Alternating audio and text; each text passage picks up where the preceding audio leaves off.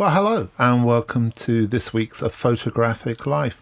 Last week I was talking about a book that I was reading that I've now finished. Gene Smith's Sync, A Wide-Angle View by Sam Stevenson. And I was just talking last week about the projects that Eugene Smith was working on or wanted to work on, and how many of them there were. And another fact from that book that's kind of sparked I suppose some thought for this week's podcast is the fact that I was aware that Eugene Smith was obsessed with music, and that when he actually went off to war, really, I suppose, as a photographic reporter of the Second World War, he would take his vinyl records and his record players with him. But the book, it actually indicates exactly how much of an obsession that was, that by the end of his life, when his archive was brought together, he actually had 25,000 vinyl records, 1,740 reels of tape recordings, and 4,500 hours of audio recording, a lot of which he recorded in his loft of the jazz players who were performing in the loft and rehearsing and playing through the night. Instantly reminded me of that connection, I suppose, between photography and music, that I suppose maybe it goes back to those days of being in the dark room and losing track of time as you listen. Music is the companion. It was the companion in that darkness, along with the Tanks and the Fix and the Dev and so forth. But also, for me, music is like a kind of a gateway drug, I suppose, to popular culture, to cultural references. And if it hadn't have been for my obsession with Bob Dylan from a very early age, thanks to my father's indoctrination, I would never have known about T.S. Eliot or Ezra Pound or Baudelaire or whoever it may be, and places and references to popular American culture. And every time I heard these things, I would go out and try and find out about them, because it seemed to me relevant that if Dylan was referencing these people, I needed to find out who these people were. And that obsession with music, I think, and that informative quality of music, I think really there's a synchronicity there between the music and photography. I was watching another documentary, which I don't think is yet fully out yet, about Gary Winogrand, and the fact of his, actually the English photographer Matt Stewart was talking about the dance, the balletic movement that Winogrand would engage in to take his photographs as he sort of pirouetted really around a space, an environment, to create the images, but also the dance within the images that he was creating. And they show some examples of that. So have a look at that. Have a look at some of Gary Winogrand's still images and look for the dance. So that kind of musicality seems to be very relevant. Of course, I suppose the most important element of photography. What is photography? I don't know. I suppose maybe I should do that one week and actually answer my own question. But I suppose the reality, and I think one of the things that a lot of people, when they first start out, find most difficult, is that actually the answer to photography is not within photography. The answer to photography is outside of photography. Photography is a medium in which it's possible to document your passions, but it's those passions and those stories that you need to tell that actually inform the photography. The photography that you create doesn't come from a Photoshop technique. It doesn't come from a stylistic choice, or at least it shouldn't do. It should come from somewhere very real and very true to who you are. So those cultural influences become intrinsic to the work that you create.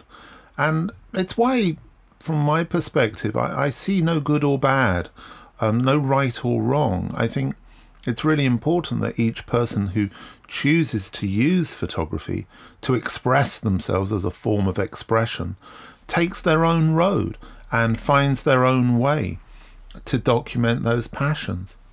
Eugene Smith took some amazing images of Thelonious Monk, the great jazz pianist. And there may be quite a few of you listening to this who maybe don't get jazz. I certainly have difficulty with a lot of it, but I don't have difficulty with Thelonious Monk. But he certainly didn't follow a written path as to how to create music with his piano. And if you want to kind of bring that, I suppose, into another area, just look at what Marquis Smith and The Fall did. And there are many examples of that kind of renegade spirit, that lack of willingness to follow the rules. And so often in photography, those who make their mark, perhaps in the strongest way, they have that sense of renegade, I suppose, that sense of anarchy. I was talking to somebody only recently who was decrying the lack of anarchy at the moment and the requirement for more people to speak out. I spoke last week about the fear that some people have of speaking out due to a concern that perhaps certain gateholders would take offence at that speaking out, and that it would be detrimental to their careers. I think it's very easy for us to kind of speak out with our cameras, to try and take images which are true to who we are. We're not all going to be Marquis Smith, and we're not all going to be Bob Dylan, and we're certainly not all going to be Thelonious Monk or Miles Davis or anybody else you want to name who took something that existed and took other influences from all different places and made something really special about it. I hope this doesn't seem too tangential this week or too off the mark, but I hope it makes sense. And I'm sure that there are many photographers whose work I know and I admire who seek inspiration from poetry, from literature, from history, as well as from those popular cultural touchstones within music, which perhaps may seem more obvious. For me, I always am inspired by the written word, the spoken word, and I suppose the sung word, if I'm saying that correctly. Whatever, it's about narrative, it's about storytelling, and to me, that's the essence of what we should be doing. I spoke last week about what was coming up in the week just gone for me. And one of those events was a talk, a showing of the film by Sleaford Mods, made by a guy called Paul Sung. And I hosted the Q&A after the film. And it was a really interesting Q&A because we had a radical, a person who was talking out, transgender woman who's disabled. We had a counsellor, we had a photographer, myself, and also Paul as the director of the film, and also overseer of the project, the book project, Invisible Britain.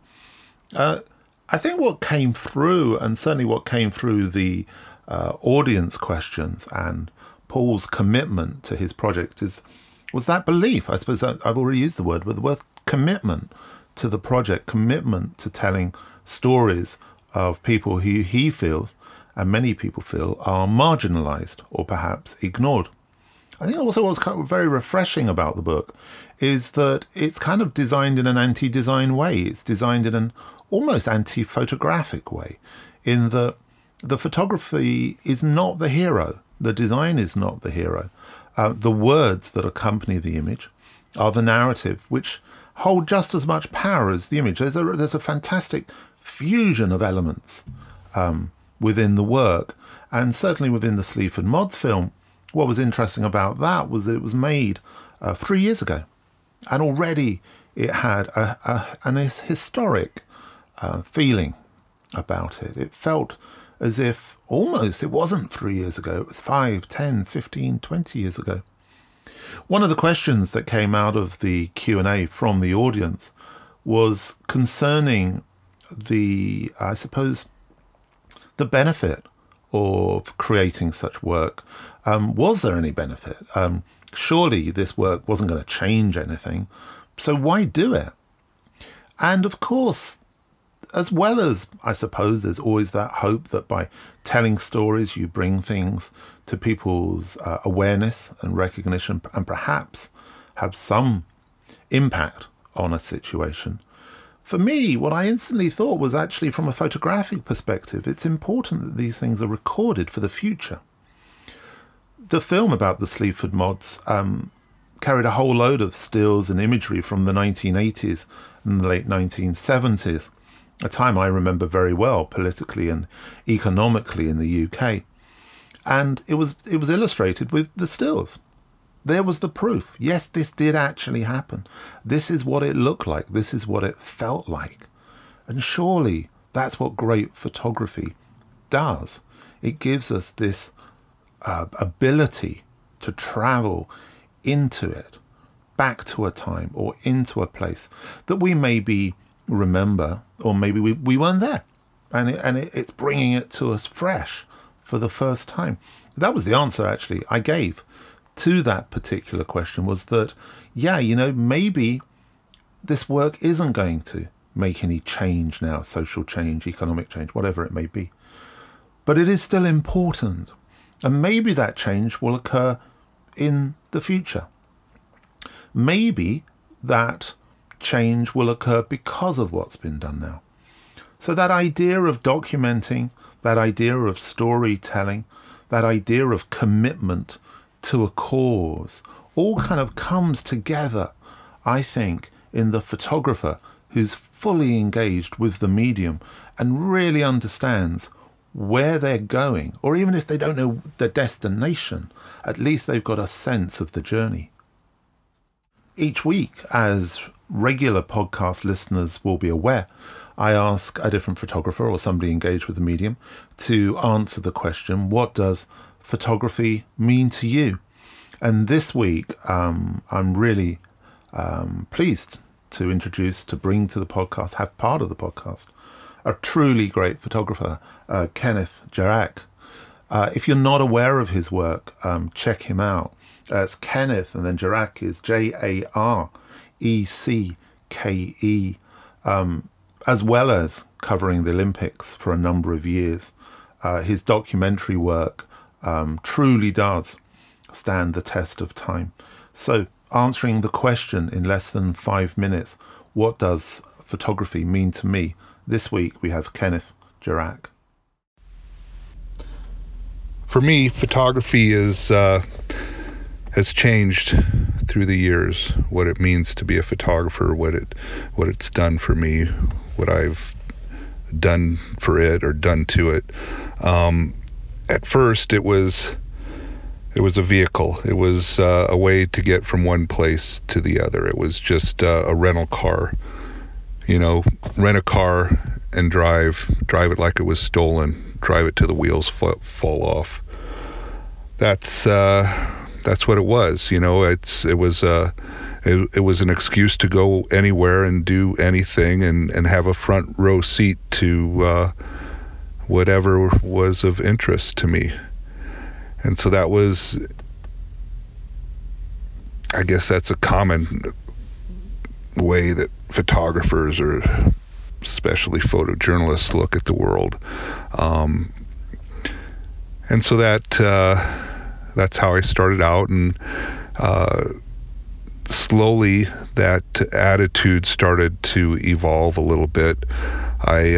Photography was still a vehicle, but it was more like a horse, not a car. It was a horse, the Will Rogers, the American philosopher, I guess you'd call him a philosopher, said the best thing for the inside of a man was the outside of a horse. And there's a lot of wisdom to that. This idea that it needs to be taken care of. It can get you from one place to the other, but it's something that needs to be fed and cared for and brushed and loved, and it's a partnership. It's a symbiotic relationship. Photography and the photographer, the man and the horse. It's both sides benefit from that relationship. And as you take care of your horse, you become a better person. And then, that's certainly true for photography, at least in the photojournalism tradition. If you're really paying attention, if you're really there, you're really engaged, and you're really trying to tell a person's story,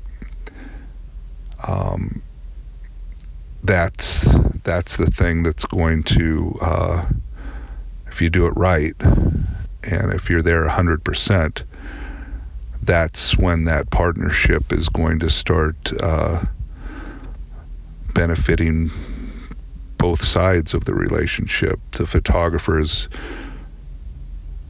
not only if they do it right, but the photographer is going to become a better person, and the photographs are going to tell the story better, and they're going to connect better with the viewer of the photographs. And so as this attitude towards photography evolved, the horse analogy, the rider and horse analogy, was a little lacking. So now it's the photographer, it's the subject, and it's the viewer. So it's not a symbiotic relationship. There's three parties involved in this relationship and what photography means. And if you're going to really dig into that, you have to look at all three sides of that triangle. And so normally we only, photographers, we talk about ourselves, we think about the pictures we've made or the pictures we've taken, and it's kind of a one-sided relationship. And then so you bring the subject into there, and that's the true that should be the most powerful side, or the base of that triangle, and it's kind of the weakest. It's the subject has the least amount of power in the relationship, and the viewer injects themselves into that photograph, and they're kind of the second most powerful. So it's the photographer, the viewer, and the subject is last. And so that's kind of what this journey has been about, how to make oneself, me in this case, the photographer, less important, and make the subject more important, and then hopefully that becomes more important to the viewer. And so that's the idea anyways. And so at this point, maybe I've reached that position, maybe I've reached that goal, I don't know. But photography, I've grown and I've gotten older. And so now this work that I've created over the past, 30, 35 years, whatever it's been, I wouldn't call it a burden. I would call it a responsibility. So what you learn is you're making these photographs, you're trying to make yourself less important, the subject more important, which is, counterintuitive to the normal photographer, power structure. So you're doing that, and then what you realize is you've made these photographs that are now, it's your responsibility. It's your responsibility to the subject, to your work, to continue to nurture and represent those photographs and make sure they're not used out of context or in the wrong way. And you have this physical physical burden. You've got slides, negatives, prints, and so it's not a burden. It's just a responsibility to take care of this stuff, take care of not only the images, but the physical aspects of the photographic process. And so that's kind of, at this point where I am now, photography is always kind of been a vehicle, but now it's time to look at not only where that vehicle has taken me, but what's going to happen to that vehicle in the future, and the subject, the things that vehicle has seen, the people, the places, the historical moments. And so I don't know if that answers the question, but that's what photography means to me, and that's what photography is to me. Thank you.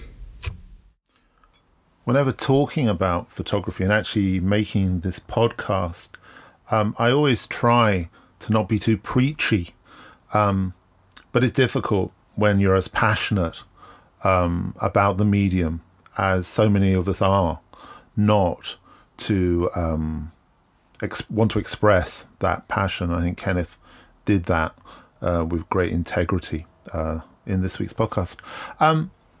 Going forward, another busy week, lots of things going on, which I'll fill you in on in future podcasts. There have been a couple of comments from people saying they want the podcast to be longer. This one is slightly longer, not deliberately, purely because there seemed to be a lot of stuff to talk about.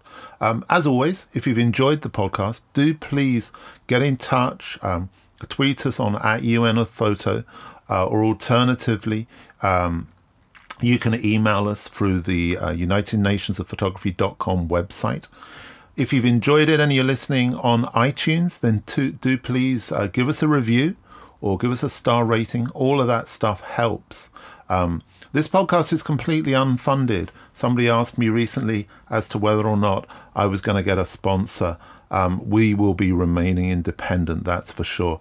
But even if we did get a sponsor, I'm not quite sure what we would spend the money on. We're quite low budget here in the shed. Just leaves me to say thanks very much for listening again this week.